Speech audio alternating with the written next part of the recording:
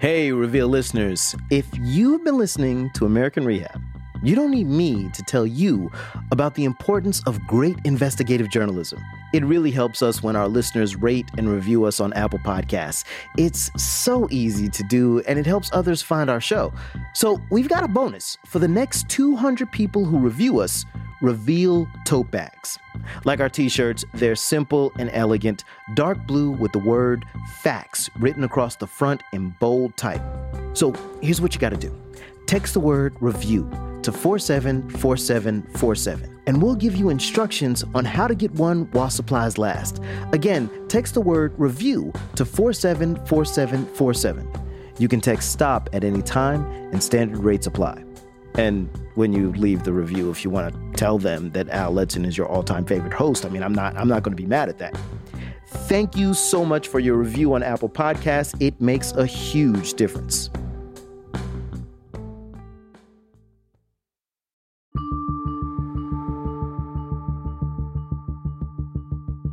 From the Center for Investigative Reporting and PRX, this is Reveal. I'm Al Letson. In September, the head of the Office of Refugee Resettlement, Jonathan Hayes, testified before Congress on how they were handling unaccompanied minors. I believe that a child should not remain in ORR care any longer than the time needed to find an appropriate sponsor. Hayes said migrant kids were being reunited with their families much more quickly. As of the end of August of this year, the average length of time that a child stays in HH's custody is approximately 50 days, which is a dramatic decrease of over 40% from late November 2018, when the average length of care was 90 days. What Hayes didn't tell Congress is that some kids are being held much longer. Reveal immigration reporter Aura Bagado has learned about a girl from Honduras who had been in custody for more than 6 years. Since she was 10 years old, this girl has spent a big chunk of her childhood being moved around from shelter to shelter. Aura found out that the girl had family here in the U.S., a family she wanted to be with, and that family wanted to be with her. For reasons we can't figure out, the United States government cut off communication between them. The last time they were in touch was 5 years ago. As Aura was reporting on this case, she found out about an important hearing that was about to happen. It's Thursday, January 16, around 11 in the morning. I'm here in Portland because I found out that the girl has an upcoming court date. It's today. Aura couldn't bring her recorder into the hearing, so she taped these notes in her hotel room across the street from the immigration courtroom in downtown Portland. It's just heavy energy in that room. I've heard from several sources that she wanted to voluntarily deport herself. Aura joins me now in the studio. And Aura, who is this young girl you're talking about? Yeah, so the girl whose case I've been following, we're not going to use her name because she's a minor and she's experienced an incredible amount of trauma.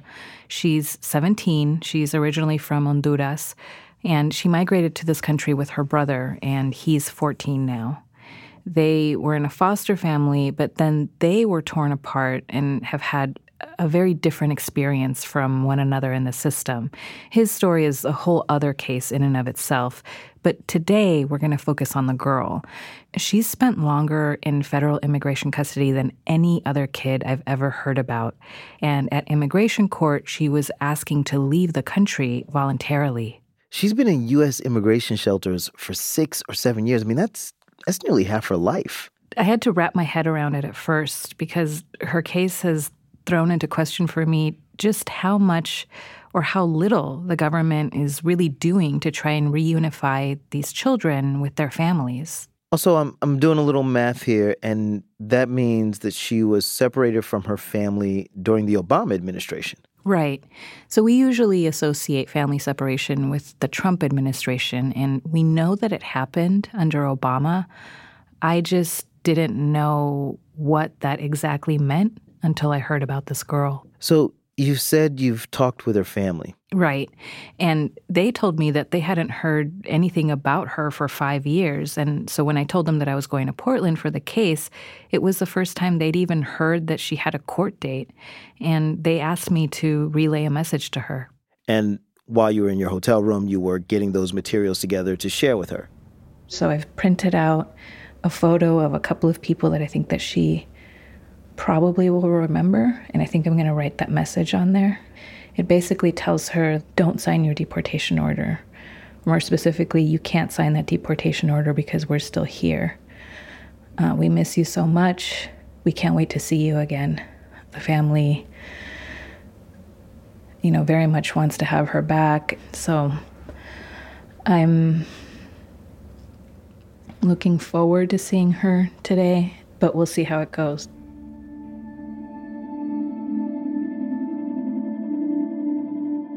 Okay, so let's pause on the court case for a minute and just go back. How did this girl get to the point where she's asking to be deported? I mean, what happened to her? This is exactly what I wanted to know from the moment I heard about the case.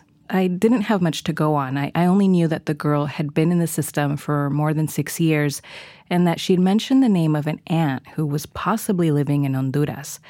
I was finally able to find that aunt. She wasn't in Honduras. She was right here in the United States. So this aunt helped raise the girl along with the abuelita, with the grandmother. And I came to find out that she's the person that's named on government documents as the girl's potential sponsor back in 2013 and 2014, which means that she's the one that the U.S. government was supposed to give the girl back to after they separated her from her family at the border. And I should say that we're not naming many of the people in this story because they're victims of trauma or underaged or simply worried about being deported. Some people have wanted to be named, like the girl's grandmother, Doña Amalia. She lives with the girl's aunt in North Carolina. I went to visit them. They live in the countryside where agricultural fields dominate the landscape. She lives in a very small home with a big brood of chickens that she feeds kitchen scraps to, and 3 little puppies lope around. They're still learning how to run. That's Doña Amalia. Every time I meet her, she wears really bright clothing with her hair tucked under a kerchief, and she wears these big frilly aprons, and the wrinkles on her face and her hands are deep. And at 94 years old, they give us a preview of how much life she's seen. From her and from other family members, I've learned the backstory of how some of the family came to the U.S. In 2012, Doña Amalia's grandson was brutally murdered. He was shot, and the vehicle that he was driving was set ablaze, melting off whole parts of his body. His death marked one of roughly 7,000 homicides in Honduras that year. And we should say Honduras is a pretty small country. Yeah, so 7,000 is a big number. Yeah, it's about the size of Louisiana. And as the family made arrangements for his funeral, they also mapped out their escape. They'd sometimes received threats to their lives and well-being, which they'd previously pushed aside, but now those threats no longer felt hollow. Doña Amalia and the family made their way first to the capital in Honduras, then north to Mexico, and then finally to the United States. They wanted to be here first so that they could set up for the others who were still on their way. A few weeks later, the girl, her brother, another aunt, and a cousin arrived at the border, and the girl and her brother are separated from that aunt and cousin pretty much right away. This isn't uncommon. In fact, it's standard practice to separate any child from an adult who isn't their birth mother or their birth father. Did immigration officials keep the kids together, though? At first, yes. The 2 kids were shuffled around together, first to foster care in Oregon, and then, sources tell me, to foster care in Massachusetts. The girl had a really tough time being away from her family, and it kept getting worse the longer she was in. The brother and the sister would call Doña Amalia from time to time and tell them how they were doing. La niña, sí, se golpeaba ella sola, se cortaba. Cada rato la metían al hospital. Doña Amalia here, she was telling me, the girl, yeah, she'd hit herself. She'd cut herself with knives. Varias veces, no solo una. Varias. Usted viera. ¿Qué tipo de hospital? Ya saber, ese hospital era allá. Era cuando estaban allá ellos. They kept putting her in the hospital, she told me, a lot of times, not just once, lots of times. And so I asked her, what kind of hospital? And she said, who knows? Ella se golpeó, ella pegó, como por ejemplo en uno de esos, ¿ves? En un filo de esos. She hit herself. She hit herself with something sharp, she told me, like one of those. So she was pointing at the wall, and I asked her, do you mean the wall? And she said, yes, like the wall. And from there, we never knew anything else about her. Nothing at all. Does the family know why she was hurting herself? They told me that she had never harmed herself before coming to the United States. One family member says that the girl got the idea that if she hurt herself, she'd get attention and they'd release her back to her family.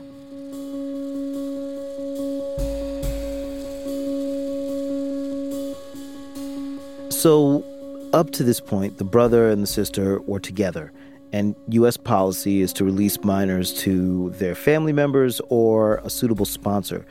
Do we know why they were never released to their family? That's unclear, Al. There's one theory that because the girl isn't blood-related to Doña Amalia and the aunt, government officials didn't want to turn her over. But her brother is blood-related, and so that theory sort of flies out the window. It could be that the government thought the family wasn't fit for some reason. The family says they don't know, that they didn't hear any explanation from the government, and I haven't been able to get an answer either. Did the family have any documentation of this? Absolutely. They had a lot of documentation that they tried their best to prove to the government that they were indeed the family of these two children and that they were fit and that they wanted the children back. So there's no doubt that the government identified this family as the sponsoring family. The girl was in touch with the family through the beginning of 2015, but then the phone calls stopped. The family didn't hear from them or anything about them for 5 years. La enterraron. That's Doña Amalia again, telling me they buried her. The government buried her. And that line has really stuck with me. She's saying that the government buried this child. They silenced her underground.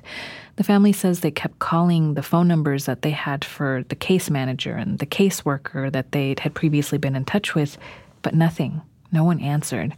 Weeks went by, and those turned into months, and at some point, the phone number that they had was disconnected.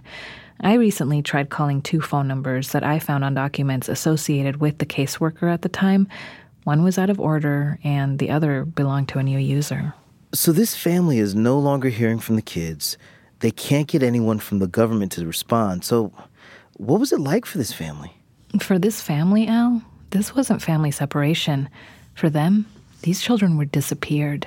Nosotros no sabíamos si estaban vivos. Eso es lo que yo me moría de llorar. Que decía, ellos estarán muertos. ¿Cómo estarán, Dios mío? ¿Cómo estarán estas criaturas sufriendo, desnuditos, aguantando hambres? Viera. We didn't know where they were. That's the thing. I was dying from tears. I'd ask, are they dead? How are they? My God. How must those children be, suffering, naked, hungry? And the family was so petrified of the government itself, not just of government officials, but also of contractors associated with the whole shelter system. So attorneys and advocates and caseworkers and case managers. For Doña Amalia, she called on the one authority she's always placed her faith in, God. No llamaba a mi Señor, Padrecito. Yo lo llamaba, Jehová, tú sos poderoso, tú sos maravilloso, Padrecito. I called on my God. I called on him. Jehovah, you are powerful. You are wonderful, Father. Relieve me from this. Please bring down an angel from the sky. Pero ahí dicen en el televisor, Madre. They said on television that all of the children that were taken from their families have to be returned. They said that. Ay, Jesús, Madrecito, es verdad terrible, es verdad, en fin, no hay comparación igual. Jesus, it's truly terrible. In the end, there is really no equal comparison. It's as if they were dead, We knew nothing. And it was clear over several days, talking with her in person, that she thinks about the kids all of the time. It's not like there were certain things that reminded her of the kids. It was constant. None of the family out in North Carolina or in Honduras had heard anything about the girl or the boy until I started poking around.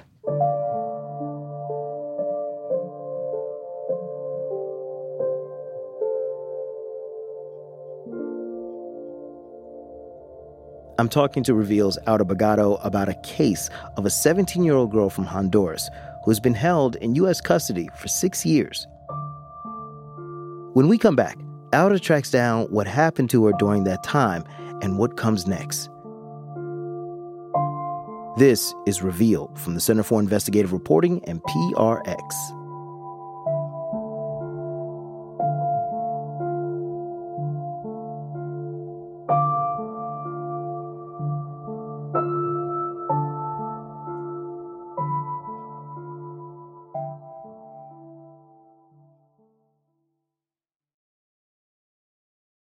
Reveal is brought to you by the University of Virginia and the Sacred and Profane podcast. We often hear it's not polite to bring up religion, but we lose so much when we don't talk about religion. Sacred and Profane is a podcast that isn't afraid to tackle religion. Next up, the long-standing problem of discriminatory policing against religious and racial minorities in France. Sacred and Profane is produced by the Religion, Race, and Democracy Lab at the University of Virginia. Catch Season 2 wherever you listen to podcasts. Support for Reveal comes from Blinds.com. Transforming your home into even more of a sanctuary is easy and affordable with Blinds.com. They make it simple to shop top-quality blinds, shades, and interior shutters from home with easy online ordering and free shipping. Blinds.com has helped millions of homeowners through the process, and they guarantee the perfect fit whether you DIY or have them install everything for you. Go right now and see how much you can save at Blinds.com. Rules and restrictions may apply.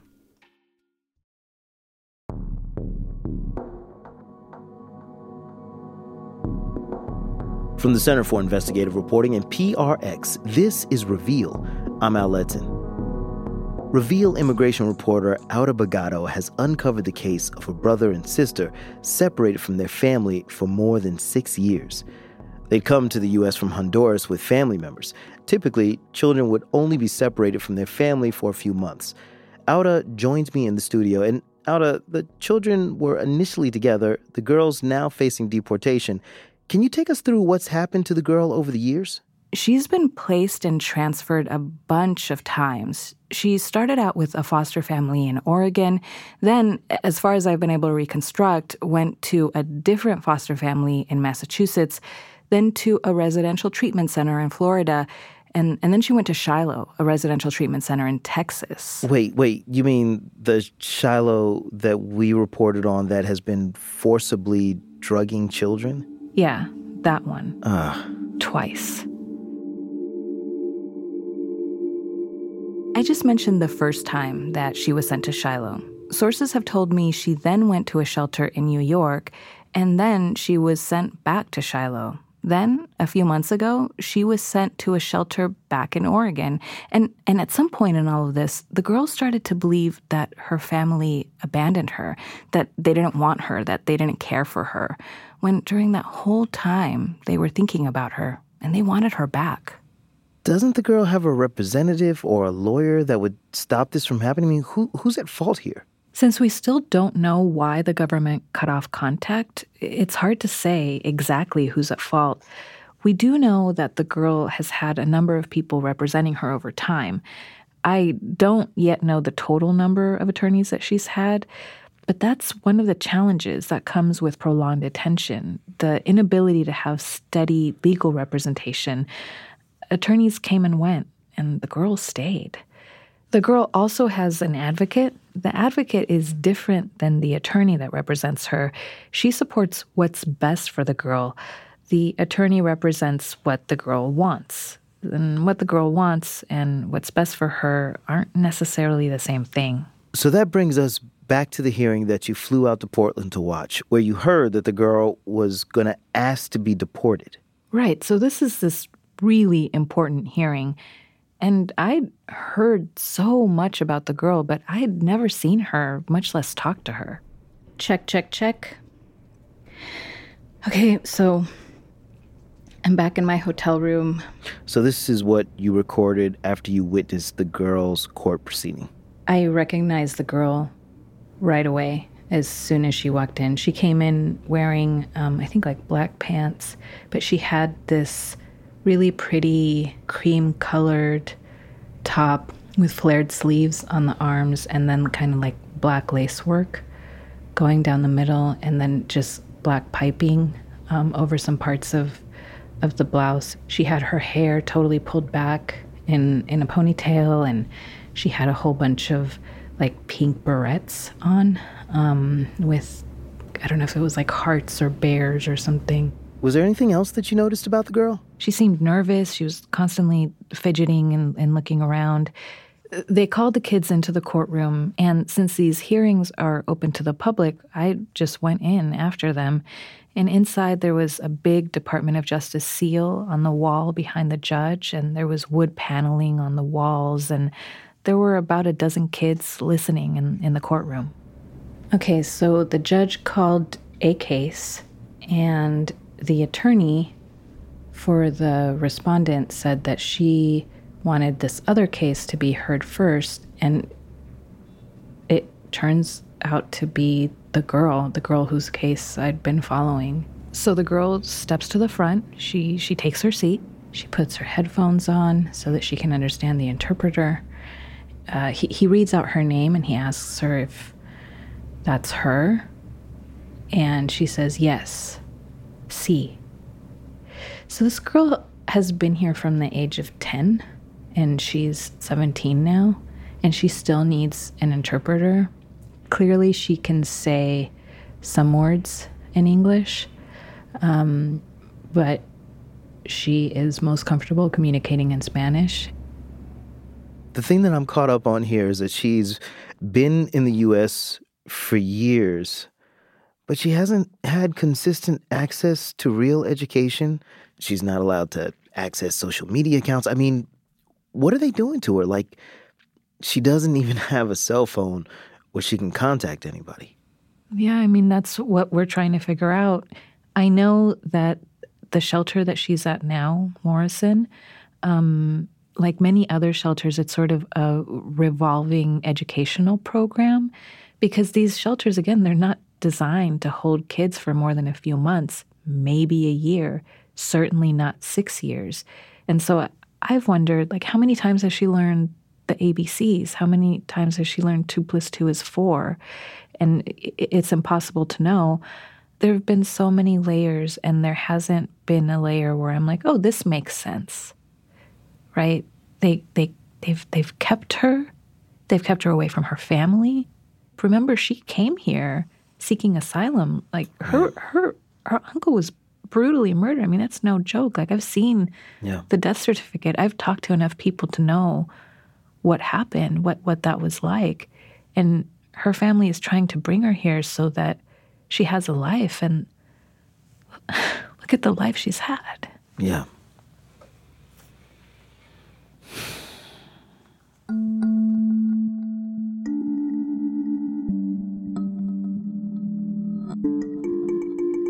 What happens when she's in front of the judge? The girl requested voluntary departure. She wants to leave the country before a decision on her asylum case has been reached, which sources say she filed nearly 2 years ago.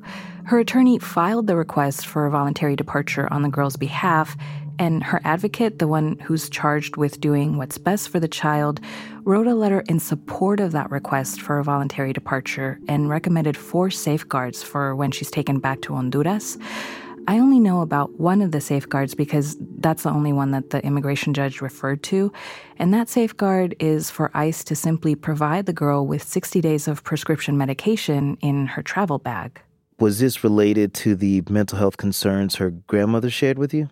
What I know for sure is that the family has told me that they don't know what medications she's on. But I do know from previous reporting that Shiloh, where she stayed for a while, would put kids on powerful drugs without family consent. The advocate's letter in court was simply requesting for the government to provide a short supply of critical medication. But the immigration judge, Richard Zanfordino, said he couldn't order Immigration and Customs Enforcement to provide the 2-month supply of medication. He said he could just tell ICE to make its best efforts. I know that ICE's rules say they do provide deportees with up to 30 days of medication.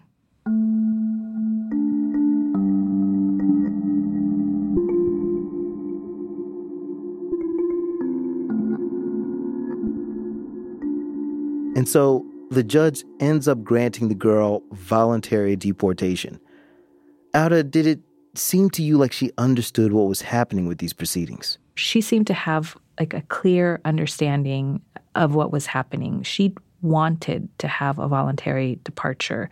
She seemed pleased with the outcome. And so I don't want to take this agency away from her that she's exercising in this moment. So has she been deported? Nope, not yet. Not as of today, at least. But it can happen any day now, and it should happen before May 15 at the very, very latest.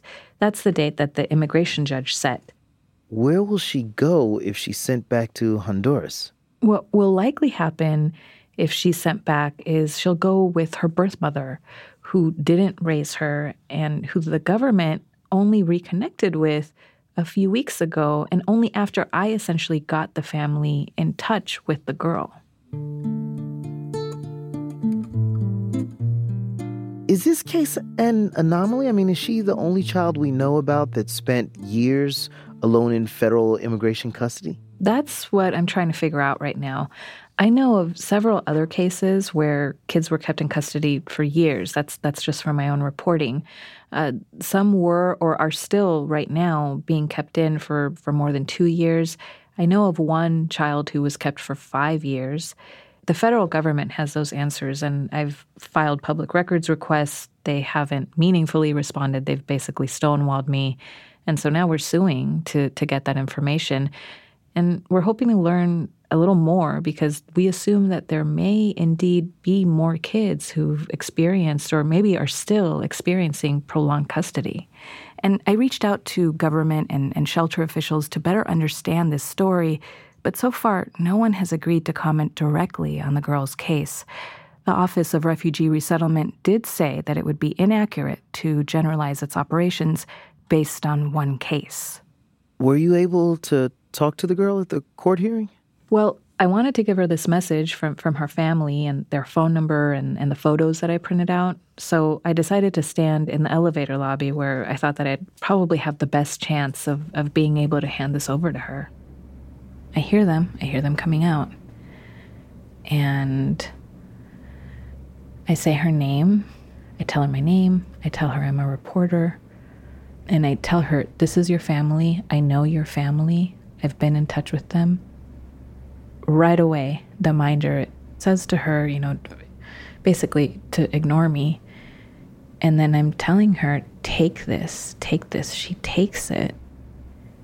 And her expression just completely lights up. And she says to the woman, she's like, this is them, with just elated joy. But remember, I'm giving her this message just moments after she asked to depart the country, thinking that her family has abandoned her. And soon after, they walked around a corner and I left.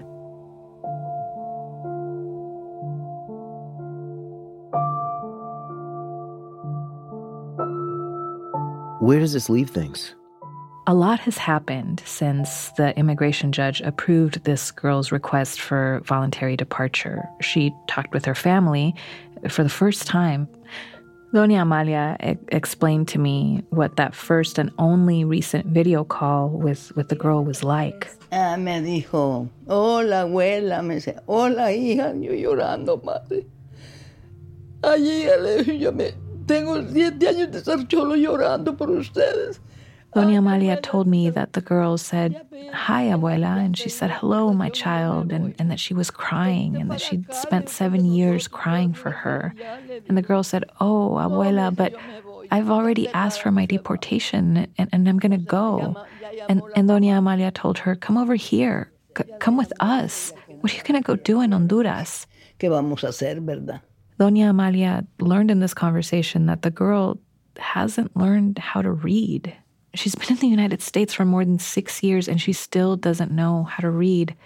She also shared that most of her days are good, but that she's still self-harming sometimes. And Doña Amalia also said that she pushed back when the girl said that she wanted to go back to Honduras. ¿Qué va a hacer allá, madrecita? A perderse, a criar hijos, a que le pongan uno y otro mañana y ahí va. A eso va.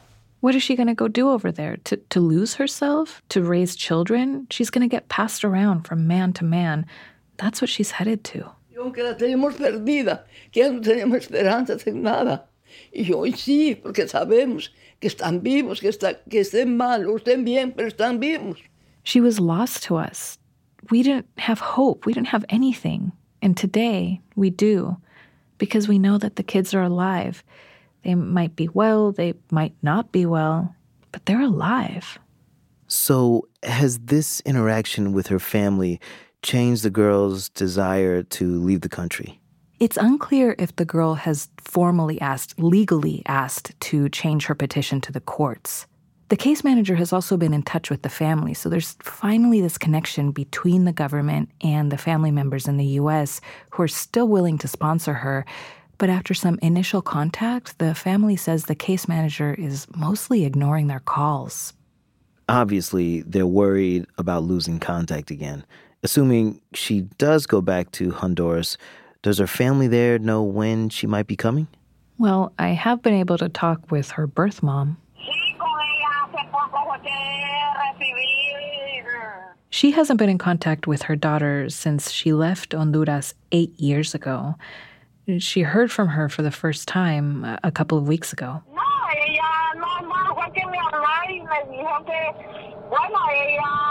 The birth mom told me that the girl said she didn't want to go back to Honduras after all, that she wanted to stay with her aunt and with her grandmother, Doña Amalia.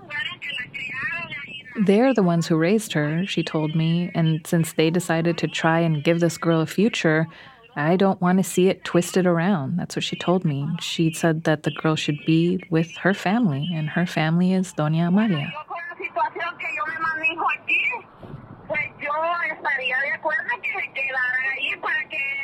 She told me that the people who called her, likely the case manager and maybe the attorney or the advocate, said that there's nothing that can be done now, that the girl's orders have already been signed.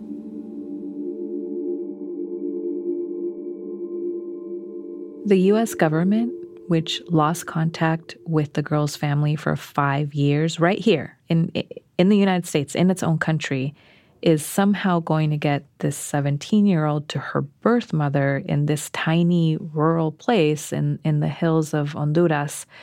And if the girl is deported back, she could also be sent to a shelter there, which, if you think they're bad here, it's just a whole different level of awful over there, unless something stops the deportation. Wait, I thought the immigration judge already granted her request to leave the country. So are you saying that can actually be stopped? For immigration law especially, it ain't over till it's over. What I know to be true is that until that girl sets foot in Honduras, anything, literally anything can happen. Immigration law is full of bureaucratic ins and outs. The girl could request a motion to reopen or reconsider her deportation. And the girl's grandmother, Doña Amalia, she's hopeful, but she recognizes the gargantuan forces that her family is still trying to fight. ¿Y qué, mamita? Como ellos tienen el poder, ellos mandan. Ellos son los que mandan. Donde Dios no, pero aquí ellos mandan. Since they have the power, she told me, since they run things, they're the ones who run things, not with God, but here, they do. They do whatever they want. Porque este gobierno no fue Obama. Obama cuando entramos aquí. And it wasn't this government, she told me. It was Obama. Obama was in when we got here. It was him. They let us in, but they took our children. We thought it would be a temporary thing, but no. Look how much time has passed.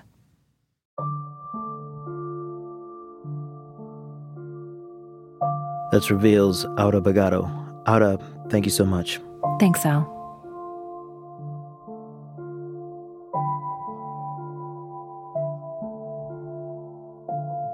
To read more and to get updates on this story, sign up for our newsletter at revealnews.org/newsletter. When we come back, The story of an immigration judge who turned down 97% of cases that came before her court. This is Reveal from the Center for Investigative Reporting and PRX.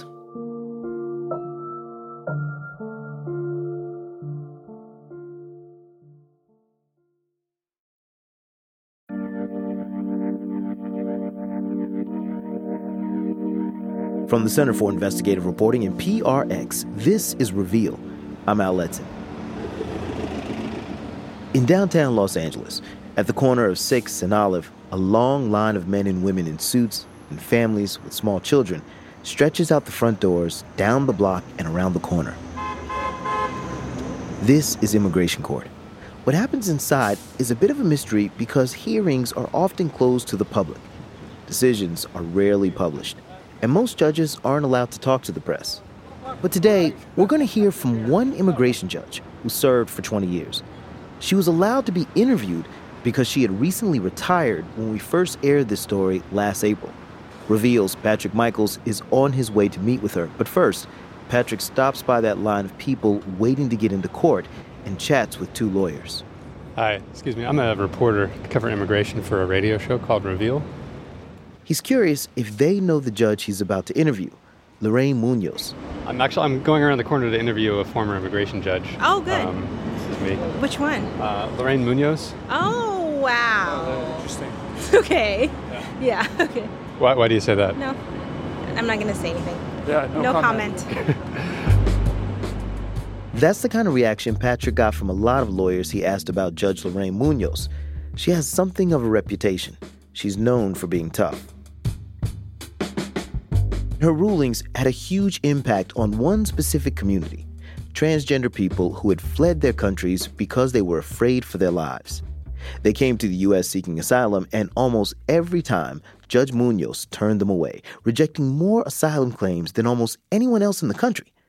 How can one judge hold so much power? And was she fair? That's what Patrick wants to find out. Lorraine Munoz never planned on becoming a judge. The only lawyers I ever knew were what you saw on TV. I mean, I had never met a lawyer in my life. That's a good thing, I guess. She grew up in East LA as a second-generation American. Her grandparents immigrated from Mexico. She taught elementary school while she studied law at night. And when she got her degree, she was an advocate. She represented immigrants, farm workers and refugees fleeing civil wars in El Salvador and Honduras. Then, when her son was just a few years old, her husband died. She knew about a government job with better pay and more security. In 1997, she became an immigration judge. I was a single mom. I had a child to raise. And the immigration court was hiring, but I was shocked at how many people thought it was like, oh, you're selling out. It was a huge shift. As a lawyer, she represented individual immigrants, fighting to get them status. As a judge, she was the gatekeeper. I was no longer an advocate. I now had a responsibility to maintain a system.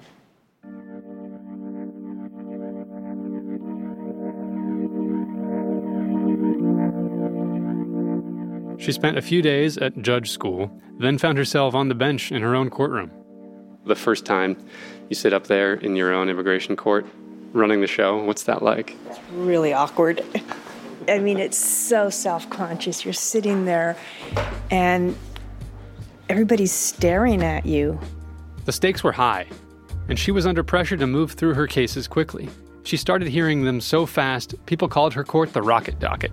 I mean, there really were lists that were published every week on where your cases were, how many were over 60 days. These were countrywide. Her court got a reputation, not just for how fast she churned through cases, but also because of her decisions. I've got the numbers here because I wanted to quote them. It's 2013 to 2018. You made 617 asylum decisions, and rejected 600 of them, which is a pretty high denial rate. Did you recognize at the time that was a high rate compared to other judges? Well, I don't know that report, so I can't really say how it's analyzed, but I was in a detention center by then. Well, she wasn't in a detention center. What she means is she only saw people who were being held in detention. And judges across the country tend to reject those cases more often. Still, in that 6-year snapshot, Judge Munoz denied 97% of asylum claims, meaning she turned people down 40% more often than the national average. And we've got another window into her courtroom. A lawyers group sued the Justice Department to see complaints filed against immigration judges. After years in court, when the DOJ finally released them, the judges' names were redacted. But one lawyer figured out how to unredact them, including nearly 800 pages of complaints against Judge Munoz.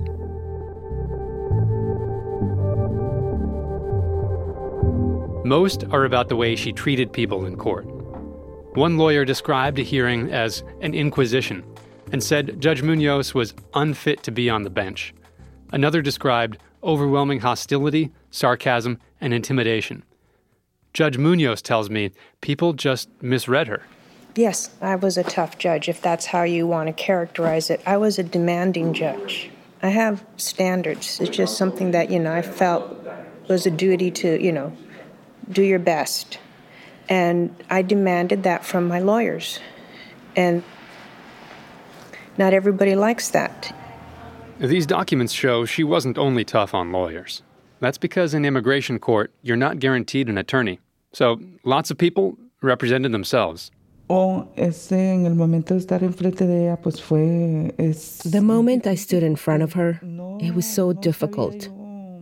I didn't know how to explain my situation to her. I felt lost. That's Rocio. She's a transgender woman from Guatemala. We're not saying her full name because her applications for permanent status are still pending, and her lawyers worry she might be punished for speaking out about Judge Munoz's court. Well, I tried to explain to her the things that had happened to me in my country, but she simply said that she did not believe any of it. It was a story that I was simply repeating from others that had been in front of her. She said that she already knew this story. Her way was always cold, rude.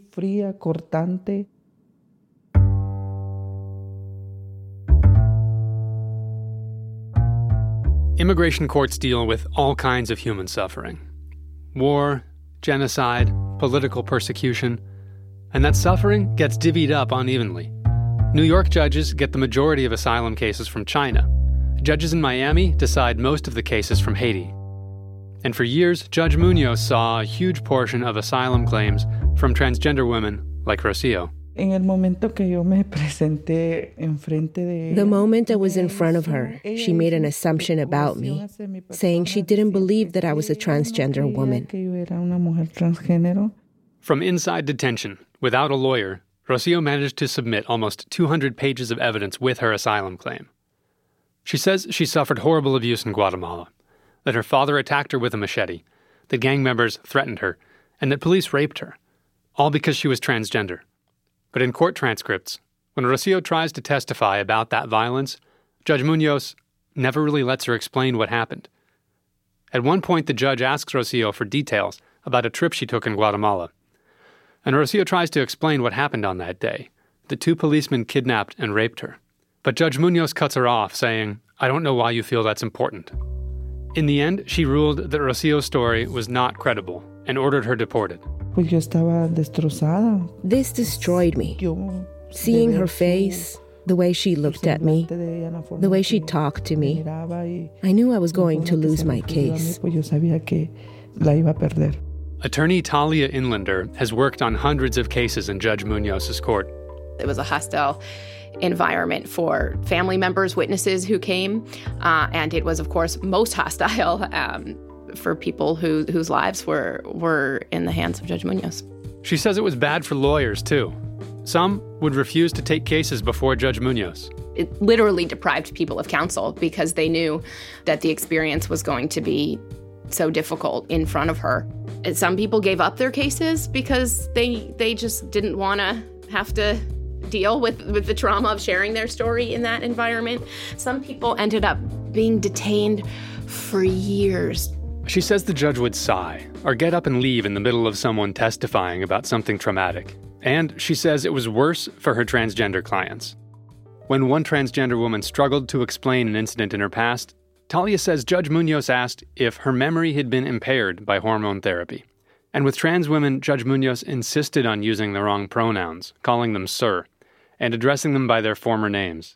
The judge would say, if Pee Wee Herman were in my courtroom, I wouldn't call him Pee Wee, I would call him Paul. After she started seeing more of these cases in 2011, Judge Munoz says she asked her bosses for guidance about which pronouns to use, but never heard anything. She says she even asked one of her clerks to research what the law said about it and didn't find anything. And she says there was a practical reason why she referred to transgender women using male pronouns like he and him, that she had to keep the written record consistent. It's not a social issue. I'm not in there trying to, change the world. I'm just in there trying to deal with the law. One of the big complaints against her was that she didn't understand the basics, that gender identity is totally separate from sexual orientation. Immigration officials are trained about this, but judges don't get that training. I'm not an expert on trans, and the history of cases were based on just gay asylum cases. So when trans evolved as a more common type of case, we didn't have any training or background or materials. Talia and other lawyers I talked with say if Judge Munoz wanted help, she could have read their evidence and listened to experts who explained that discrimination against transgender women is different from discrimination against gay and lesbian people. I will say, there certainly is more awareness generally in society now than there was 10 years ago. And yet there's still a line, I think, between mockery. It felt like an attack.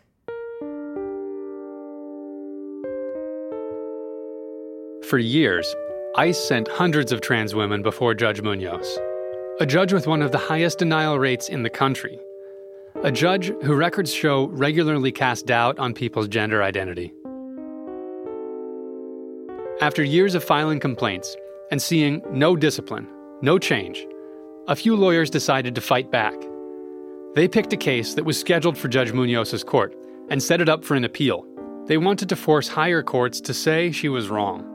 I think I've got this, but the same IJ in all three of these cases. Yes, Your Honor. Ms. Judge Munoz, Your Honor. Munoz, yeah. Yes, Your Honor. Arguing before the Ninth Circuit Court of Appeals in 2015, lawyers described the case of Carrie Abandano Hernandez, a transgender woman who'd been raped by police in Mexico. Judge Munoz denied her claim, ordering her to return to Mexico, partly on the basis that courts there were beginning to legalize gay marriage. She reasoned gay marriage was a sign the country was safer for transgender people. But the lawyers who challenged her argued that reasoning was flawed. In addition to refusing to refer to the applicant by the preferred pronouns, the judge doesn't seem to understand the difference between what it means to be a transgender woman and a gay man. And that difference is, of course, crucial. Lawyers had evidence showing the risks for trans women are especially grave. As many as 3/4 of trans women in Mexico have been a victim of violent crime, most often sexual violence. After a while, the judges heard enough. All right, thank you very much. Thank you all very much. The arguments by everyone. Very well argued. The court ruled that Judge Munoz and the Board of Immigration Appeals, or BIA, which also denied the case, had been wrong. That the law should recognize there are distinct risks that transgender women face. I asked Judge Munoz about that. So, one of the things that the Ninth Circuit said was that your court, that you and the BIA both... Missed the ball. What would you say? Missed the ball. Yeah, that it was that there is a distinction between sexuality and gender identity. I really didn't feel that I understood the difference. The appeals court ruling was a landmark for transgender immigration law. Now immigration judges would need to treat trans people as their own protected group. And lawyers now use that precedent to win transgender asylum cases all over the country. But in Judge Munoz's court, the ruling did not seem to make a big impact. Remember Rocio? Judge Munoz rejected her asylum claim months after the appeals court ruling. After that, Rocio spent another 9 months back in detention. Then, she used that precedent from the Ninth Circuit to file an appeal. It was the best thing to ever happen to me. With the help of a lawyer, Rocio was assigned to a different judge, and she won. Thank God. I've received so much help since the day I got out. I work now. I've moved ahead. I go to school. My entire life is so much better. Now, Rocio lives in LA and goes to cooking school, something she says she couldn't do in Guatemala because of discrimination.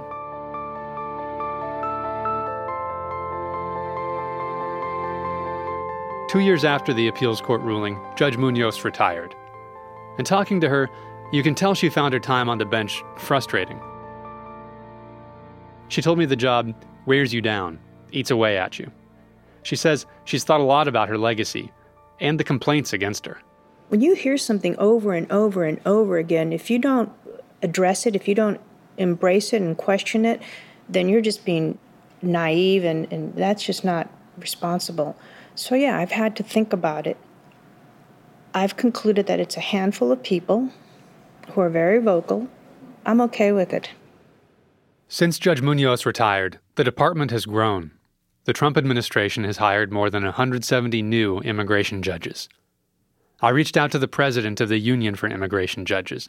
I asked her whether these new judges get any training about using the right pronouns and about the dangers transgender people face around the world.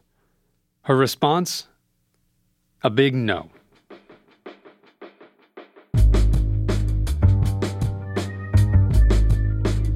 Since this story first aired, the Trump administration has appointed more than 70 new judges. In fact, President Trump has now hired more than half of the nation's immigration judges. Thanks to Reveal's Patrick Michaels for that story.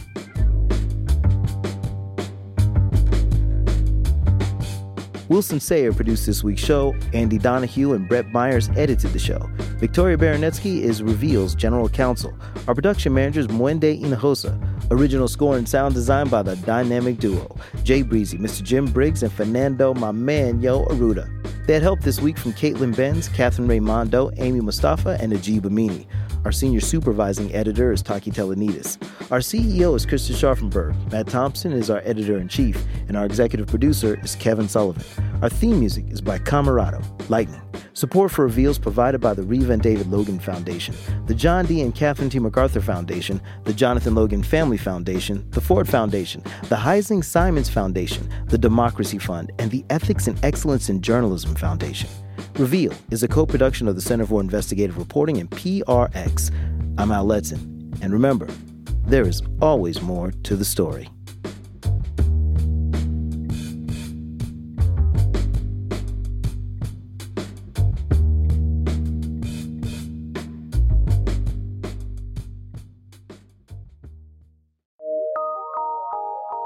From PRX.